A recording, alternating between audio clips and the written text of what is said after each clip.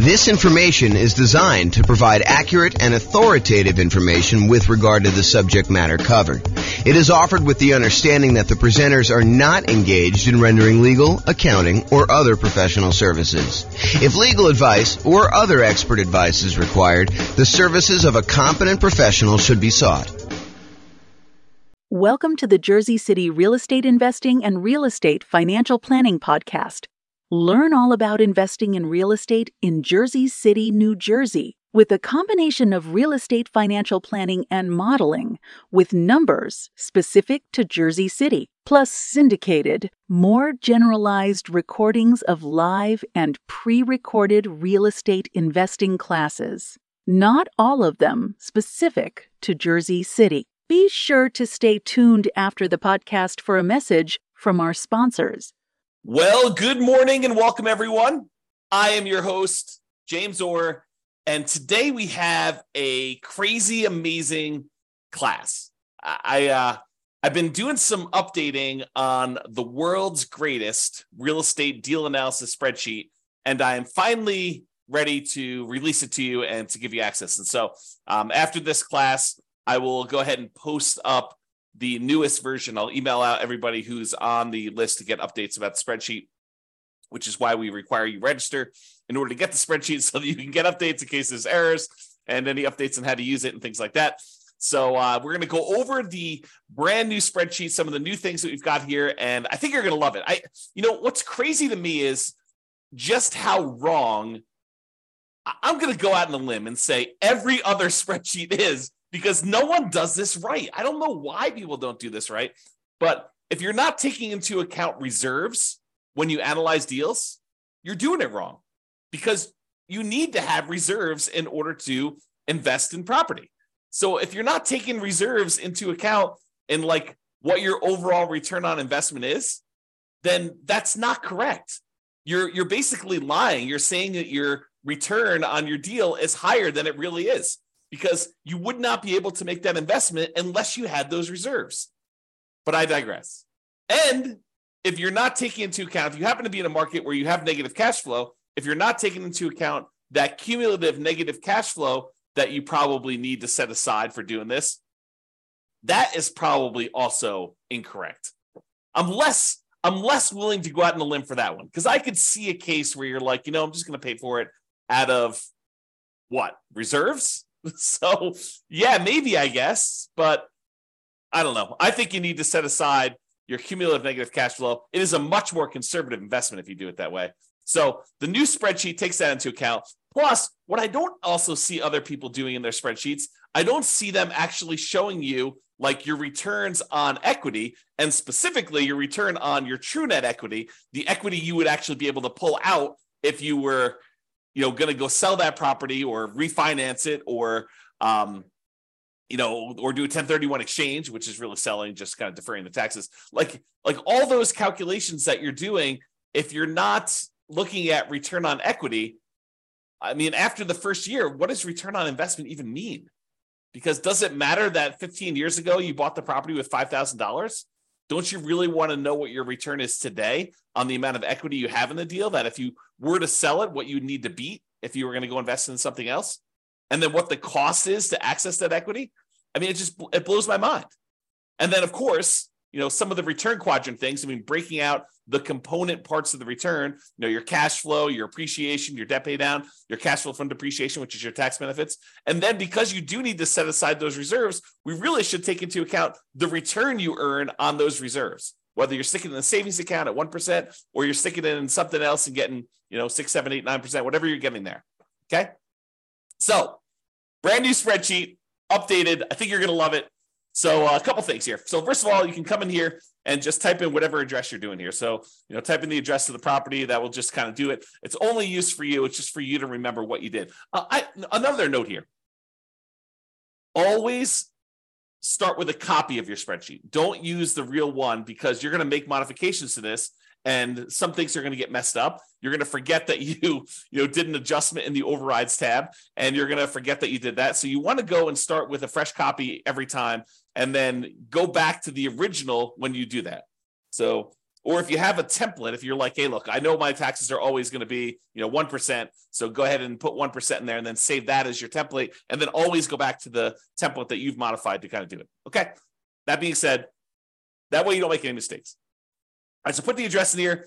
You're going to put the ARV. I'm going to do a whole series on deal analysis. So I'm not going to go and actually analyze the deal and walk you through the deal analysis. We will do a lot of classes on those. I'm going to do a class on how to analyze 20% down, 25% down, all cash, lease option, creative financing, nomad, house hacking, BRRRR strategy. We'll do all of this type of deal analysis so that you understand how to analyze every single deal. And then, provided I can get to it, I do plan on allowing kind of a explanation for every city. So basically, any deal you have for any of the kind of modeling analysis that we've done for every city, you will be able to go and I will walk you through the deal analysis for every type of deal that we model in every city using that city's specific numbers and basically showing you the charts for the deal analysis spreadsheet. It won't actually be the spreadsheet. It'll be like my version of the spreadsheet on a website. So that is coming. Knock on wood that I have enough time to go do it, but it is coming. That's what the plan is right now. It's always been the plan. I mean, that's why we built it this way. Okay, so that being said, so you put in the ARV. It does take into account if you're buying properties at a discount. So if you do, you bought the property for less than what the ARV is, it does adjust and show that you got this bonus return in year one from appreciation, like that. Basically, you got forced appreciation by buying the property at a discount, and then it does also show that your return on true net equity goes down after the first year because you got this massive return in year one from that bump. So I'm just going to put it back so that you can kind of see that. They put in your purchase price, whatever that's going to be. You put in seller concessions, whatever you negotiate with the seller to get them to contribute towards your closing costs, you can do that. That counts as a credit towards you. And then your down payment amount, put in 20% down or 5% down or 25% down. In this case, we'll use 25. Your closing costs, which we'll calculate here, and then show how much the closing costs actually are in dollars. So use the percentage. And then rent ready costs. This is how much money you need to put into the deal to get the deal ready to rent. So if you go buy a property and on the inspection report, it's got a whole bunch of repairs listed that you need to go do before the property is ready to have a tenant in there, and it's going to cost you $7,000, you put $7,000 in there. And then this will automatically take that into account. It includes it as part of the investment you need to make in order to get the deal ready to go. So, put whatever numbers you want in there, and it will do the adjustment and do some calculations for you based on that. Then this cumulative negative cash flow field is brand new. The idea being this: if you're going to buy a property, let me just back up. In our current marketplace, the last few years, prices have been going crazy up, and interest rates have gone up a ridiculous amount. But even though rents have increased, they haven't quite increased enough to counteract the significant increase in prices and the significant increase in interest rates. So in some markets, in many markets, I'll just say this, it is harder than ever to get good cash flow in every market. Okay. Some markets, you're going to have negative cash flow, especially if you put down a very small amount. If you're going to go do like house hacking, put 3.5% down, it's very likely with the interest rates where they are that you're going to have some negative cash flow on that. And what negative cash flow really is deferred down payment. Because if you had put more down, if you had put 100% down, you wouldn't have negative cash flow, right? If you put 50% down, you probably wouldn't have negative cash flow. But we're choosing, after we do our analysis, we're looking at the numbers saying, look, I'm choosing to put less down. I'm choosing to put 3.5% down or 5% down or whatever down. And so you're choosing to have some negative cash flow. And if you choose to have negative cash flow, we need to take that into account in our deal analysis. And the way that we take that into account is we look at how much negative cash flow we're going to have and for how long. And so what the software does, if we're going to go to the overrides tab and just show you how this works, let me go and let me make this negative cash flow so we can see. So let's say rent on this is, $3,300 a month. Yeah, negative cash flow, it's a little bit negative there. Let's do $3,100, see what it is. All right, so now we've got negative $106 a month negative cash flow. So let's see how this works. So I'm going to go to the overrides tab. And in the overrides tab, I'm going to go find the spot for cash flow, which is right here. And it's going to show you that cash flow for the year was negative $2,238. So we show how much negative cash flow was in the first year. So in this particular property, because we analyzed the deal, it shows you that the negative cash flow was $2,238 negative. But because rents went up a little bit in year 2. We're assuming rents are slowly creeping up each year. Rents are increasing. In year 2, we're estimating negative cash flow to be only $1,524. And in year 3, because rents went up a little bit, and even though the taxes and insurance and maintenance and all that other stuff increased, it didn't increase enough because our payment is largely a large percentage of that amount. So negative cash flow in year 3 is only $790 for the year. And negative cash flow in year 4 is only negative $33 for the year. Okay. But what we do now is we take the cumulative amount. We add up. The first year was negative $2,238. The second year was $1,524. So the total amount cumulative so far, the maximum amount we had to kind of eat in negative cash flow was negative $3,762, plus another $790 in negative cash flow, put you at $4,552, plus another $33 is $4,585. But since negative cash flow is all zero from then on out, we can look at that, and we can look at this chart and see this little visual shows you like all the way to the end. You can see that there's no more negative cash flow because the property's getting better as we do that. So the maximum amount of negative cash flow we have is this $4,585. Well, if we go back to this main tab over here, whoops.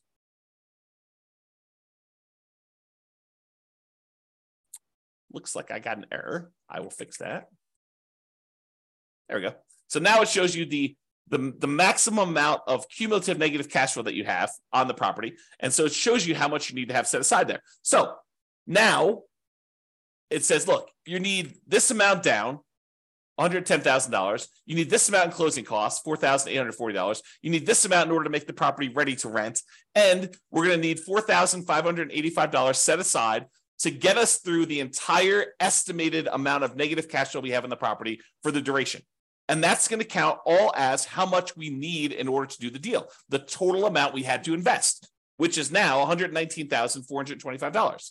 So now whenever we do a calculation for return on investment, how much we had to put into the deal, we do it based on everything: the total down payment, the closing costs, the rent ready costs in order to make the property ready to go, and any cumulative negative cash flow over that entire time that we're likely to have negative cash flow on this property. So now the calculations for return on investment are correct. Before, they were not. Okay? Now, mortgage amount does that calculation, put in your interest rates, loan term, you put in how long it is. Private mortgage insurance, in this case, we're putting 25% down, so we don't have any private mortgage insurance. But if you did, if you're putting 15% down, you put that in here. At what point do we drop the PMI off? So it'll calculate it only until you get to that point for loan to value, and then it'll drop it off. How much rent you're getting on the property. Vacancy, property taxes, calculates those. Insurance, HOA, utilities, put all that in there. Maintenance on the property, setting that aside. If you're going to go calculate a different dollar amount for capital expenses, you could set that aside here. Use the capital expenses spreadsheet that we have, totally separate spreadsheet for calculating how much you need in CapEx in order to do that. How much you're paying in property management, if you're doing that at all, unless you're doing it yourself. Land value and the type of property. So land value is going to be used to calculate your depreciation. The type of property for commercial or residential, either do a C or an R, and it does the adjustment for you there. And then estimate your effective income tax rate so that we can calculate what benefit you're going to get from that depreciation. And then we'll be able to do that calculation correctly. Okay, so you do all that, and then we've got these 9 kind of key areas to look at to determine the deal. And they are in somewhat order of importance or order of timing. It's sort of a combination of order of importance and order of timing. So the first one we got up here is your monthly cash flow in the first year. So you can see, because we dropped the rent on this property in order to show the negative cash flow, we've got negative $186 a month in cash flow. So this is a property that has negative cash flow. But we're setting aside all that negative cash flow so that we don't have to stress about it.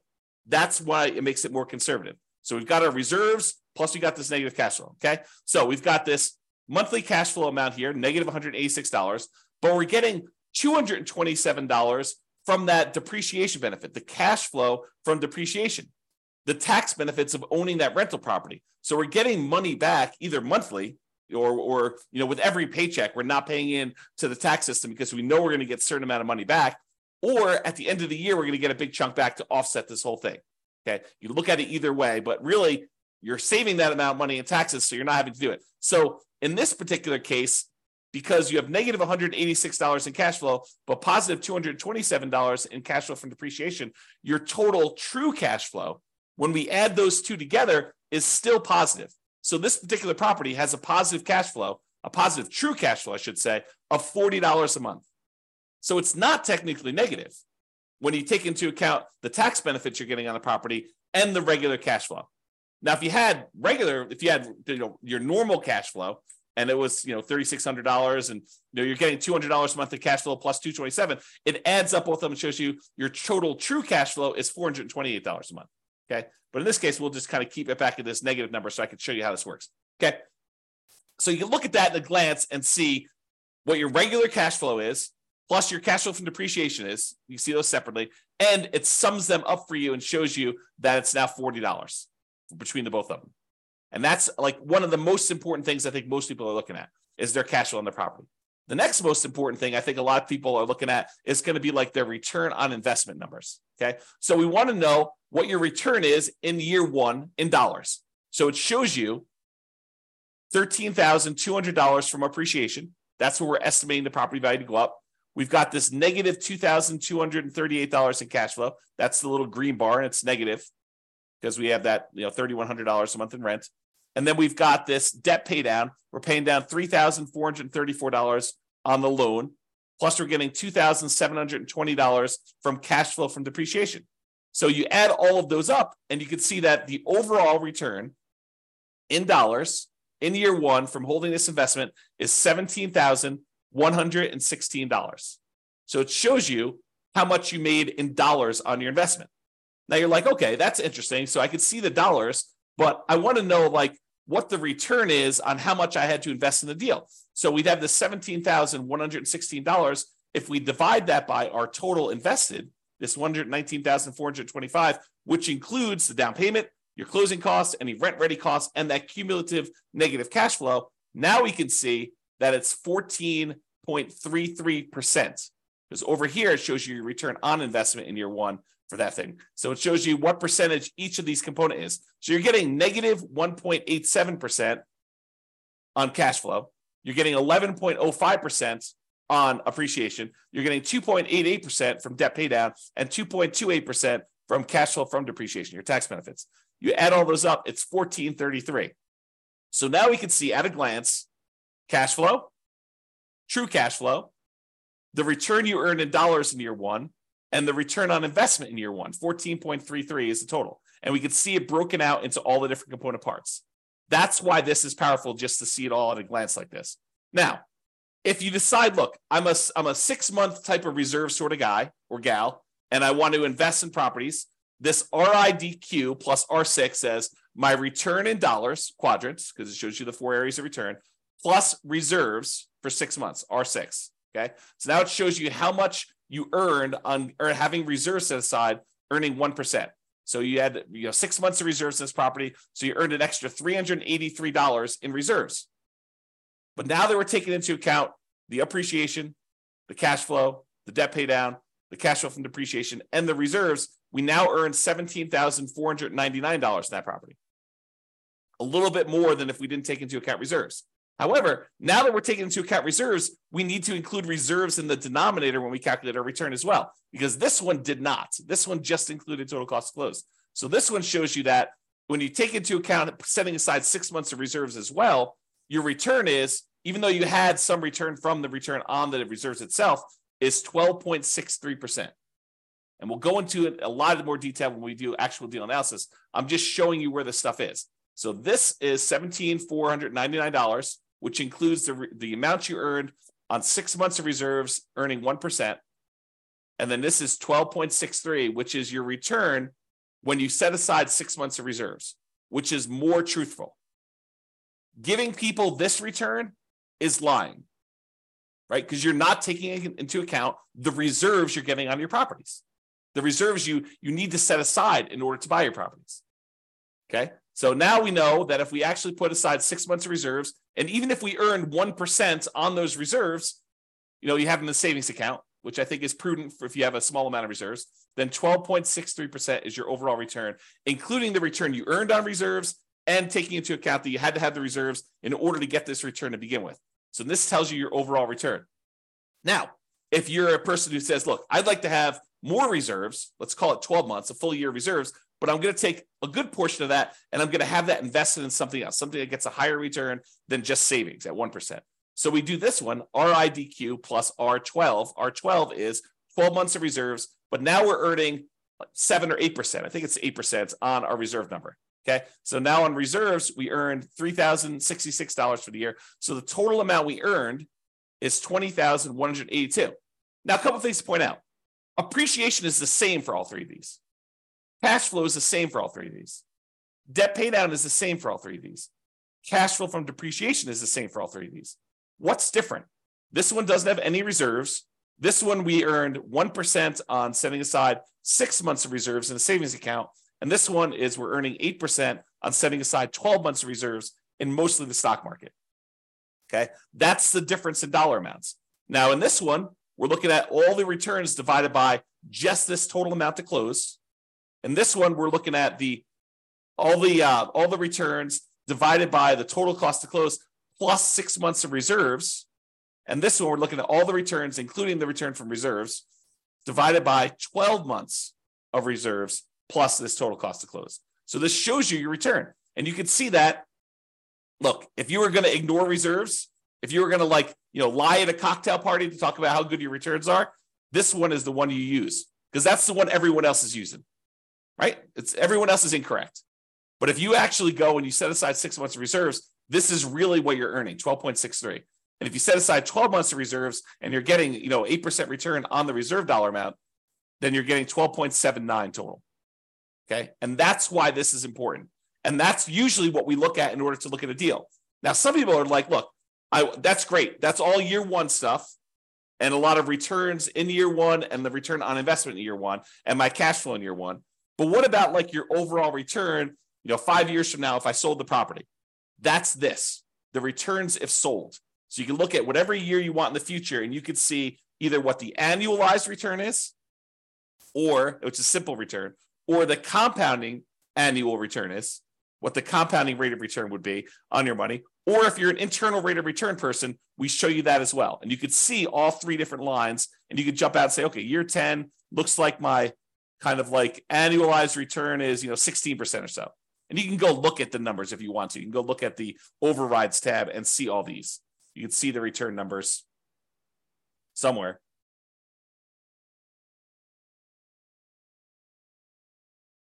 There you go. Here's the returns. Before and after taxes. So you can go look at those if you want to. Okay? Or just kind of estimate it from the chart. You can see how it's doing, right? So this is if you wanted to look at those different returns. You want to see the internal rate of return? That's in year 15. That's probably around 11%. So you get 11% annualized internal rate of return by buying this property. If you sold it and you paid all the expenses of sale, it does take into account the expenses of a sale. And you can adjust what those are in overrides. Okay, so you can adjust what your expenses of sale are and have it be. And in some cases, you may want to say, hey, look, my costs of sale are different at different periods of my life because my tax rate's different, or I'm a real estate agent, so I won't have a real estate commission here. But if I go beyond this point, I'm turning my license, and so I don't have that anymore. You can do all that because we have the ability to override in any year, almost any number. That's what's amazing about the overrides. Okay, so shows you returns if sold. Then you're like, hey, look, James, I know you're doing like the saying cash on cash return on investment. I get it, but I'm a cap rate person. I like cap rate. Okay, fine. Here's your cap rate numbers. Cap rate for the first 5 years shows you right on the homepage in the middle, right front and center. Now it shows you your cash on cash number, and then it shows you your cap rate. Cap rate is your return if you own the property free and clear, if you didn't have a mortgage on it. It shows you what your return is, your cash return, cash flow return, if you did not have a mortgage on the property. Okay. If we had whatever this is, 3,600 here, you can see the cash on cash return shows positive now. And you can see how it changes over time. Okay, put it back to 3,100 just so we can see that. All right. Now, once you get past year one, does it matter that you put $14 into the deal? No, now we're really concerned about, what is the return I'm earning on the equity I have in the deal? Because what we want to say is, look, I have this property, and what if I took the money I have in the deal and I wanted to go take that and invest somewhere else? Could I go take that money and invest somewhere else? And if so, what am I currently earning on that money that I would walk away with that I could go invest in somewhere else? That way I can compare it to what I would invest in. If I'm going to take this equity out of my deal and get 11% return, well, what am I earning on that amount of money in the deal right now? What is the return I'm earning on that money that I would walk away with? Because that's what I need to compare it to, so that if I took the money and invested somewhere else, I could compare those appropriately. And so now what we're looking at is your return on equity. And specifically, not just the return on equity, which I think is wrong, right? Like, I like the idea of someone, okay, look, if you're not going to look at return on equity at all, that's like one level of wrong. If you say, look, I understand what you're saying, and I really should be looking at my return on how much equity I have, that's a step in the right direction. But it's still not right. And I still see people doing this. I still see people doing, like, looking at the return on equity like that's a real number. It's not a real number because you don't really have that equity. In order to access that equity, you got to do something. You got to either refinance the property or you got to sell it.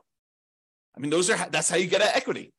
So you need to take into account, what does it cost me to get at that equity? If you're not taking that into account, then you're fooling yourself, because that's not a real number. And I'll show you here in a second that that's not a real number. It's a significant cost to get at this equity. Okay. So this shows you, though, the return you're earning on that true net equity. Your true net equity is your equity after you subtract out closing costs, real estate commissions, capital gains taxes, and depreciation recapture tax.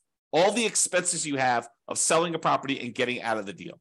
That's what true net equity is. So this shows you now your returns on these 4 different areas, plus your return on your total return. So the green line, everything matches. Green is always cash flow. Your green line is going to be your cash flow return. Starts off negative in this case and kind of grows up here, so that, your return on equity over time eventually is, pushing 4% or so. Okay. That's sort of like your cap rate over time. It approaches cap rate, right?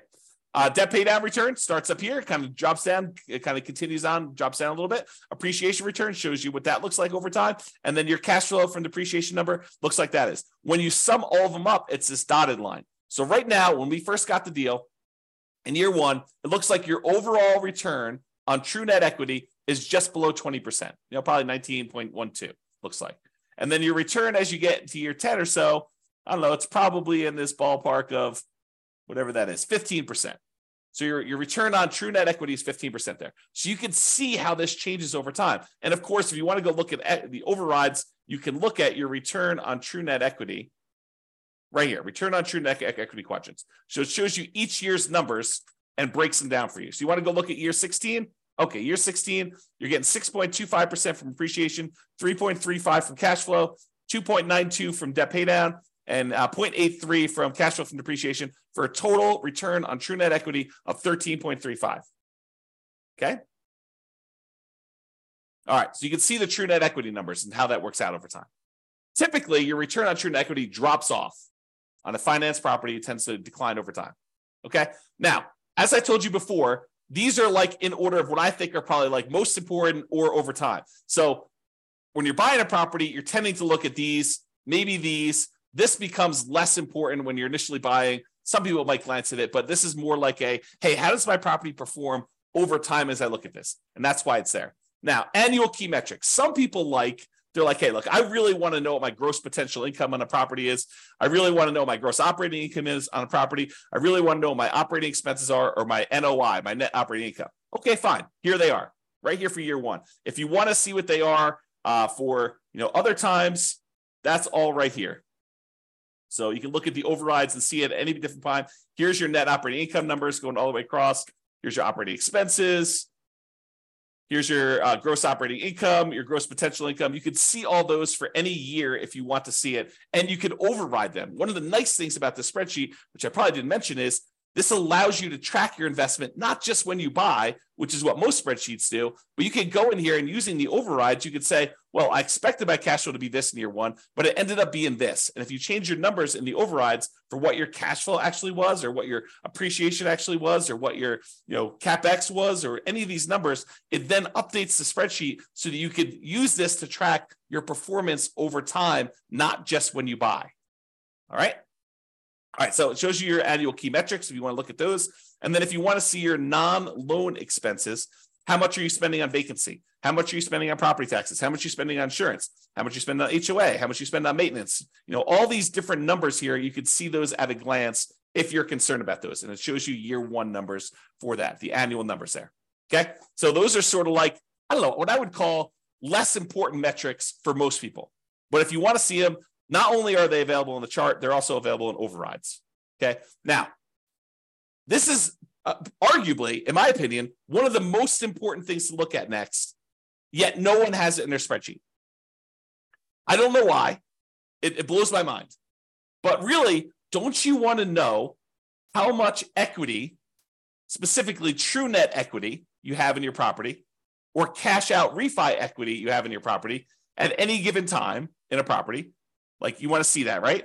And how much does it cost you to access that? Well, this is this. So the dark lines that are kind of increasing over time, that's your true net equity and your cash out refi equity. The really dark one is how much money you have in true net equity, the amount of money you would walk away with if you sold the property and you had to pay closing costs, real estate commissions, which can be zero. You can override that number. Your capital gains tax rate and your depreciation recapture rate. So you want to go in your overrides. If you're like, hey, look, what my real estate commission, we assume 6%, but you're like, hey, look, I only want to spend 3% on that.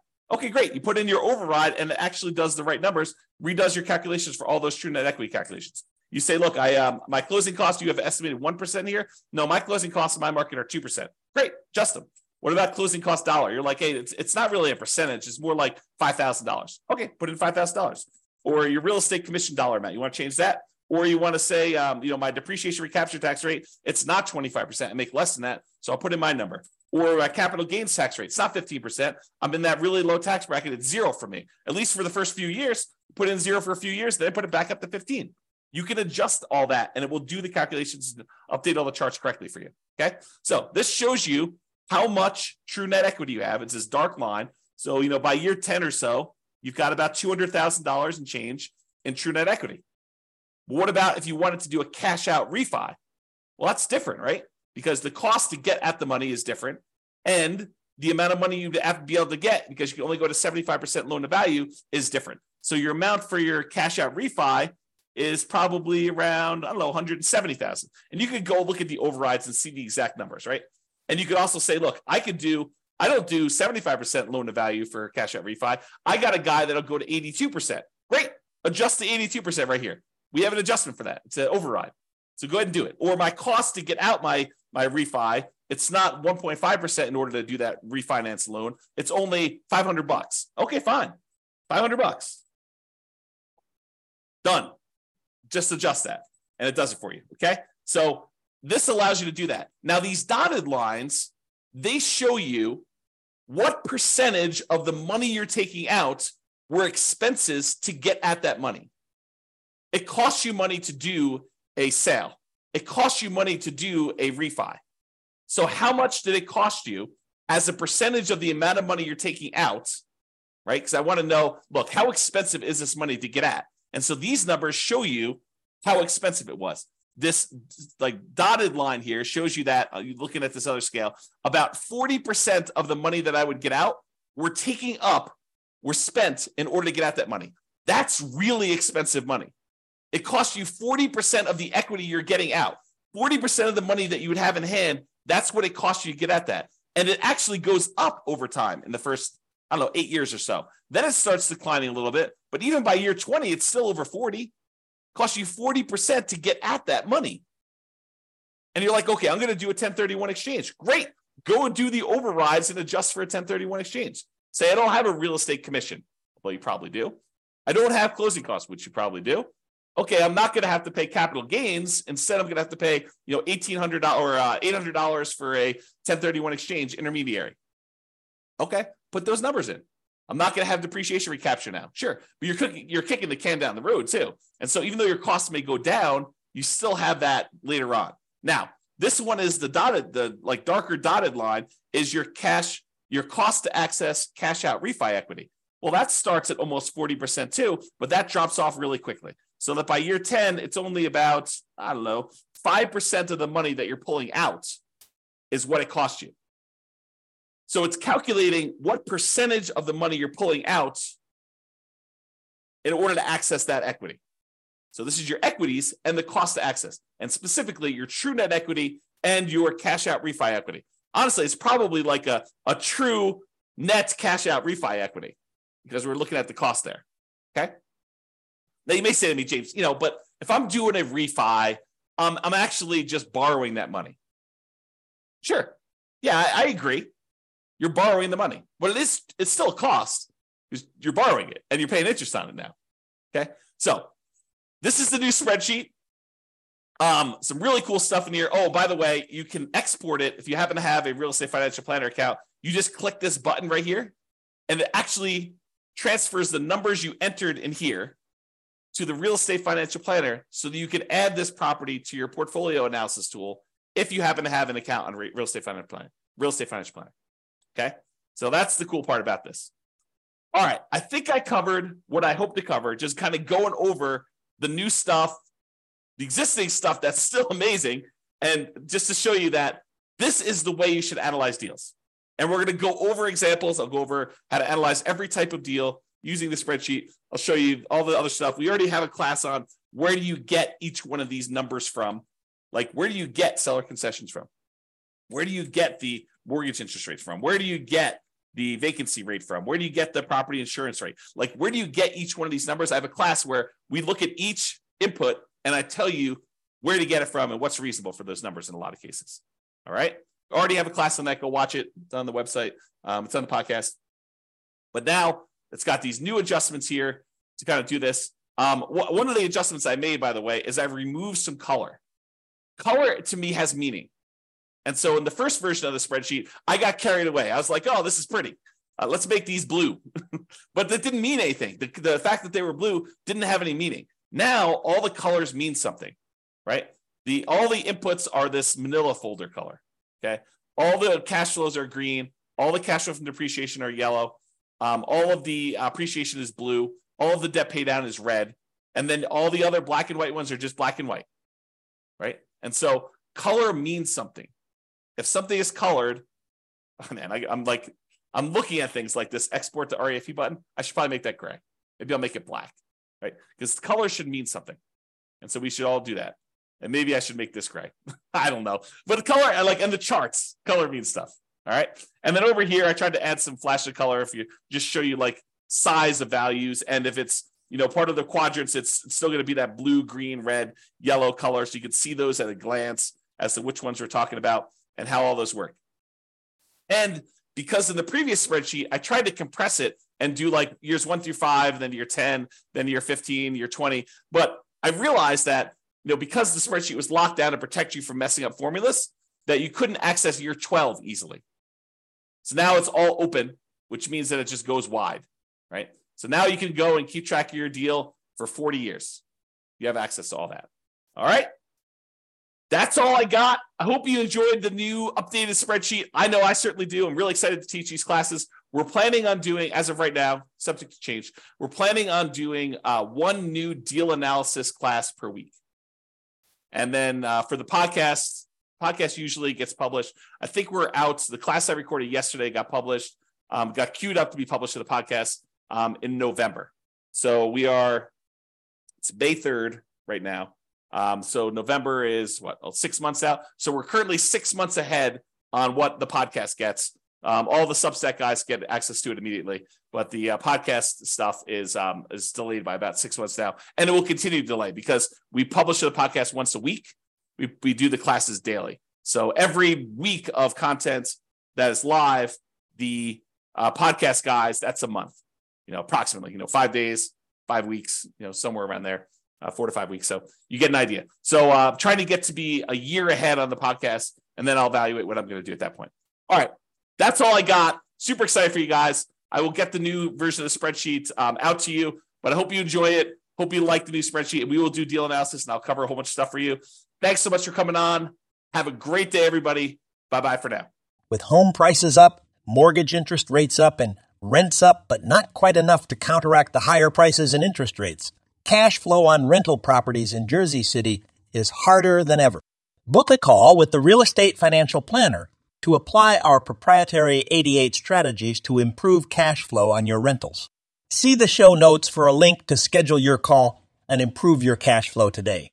If you're a real estate agent lender, or professional in Jersey City that wants to help our real estate investor listeners, consider reaching out to learn about collaboration opportunities with this podcast. We'd love to add more value to our listeners by having you assist our investors buy, sell, and finance their real estate investments. See the show notes to schedule a call to discuss collaboration opportunities.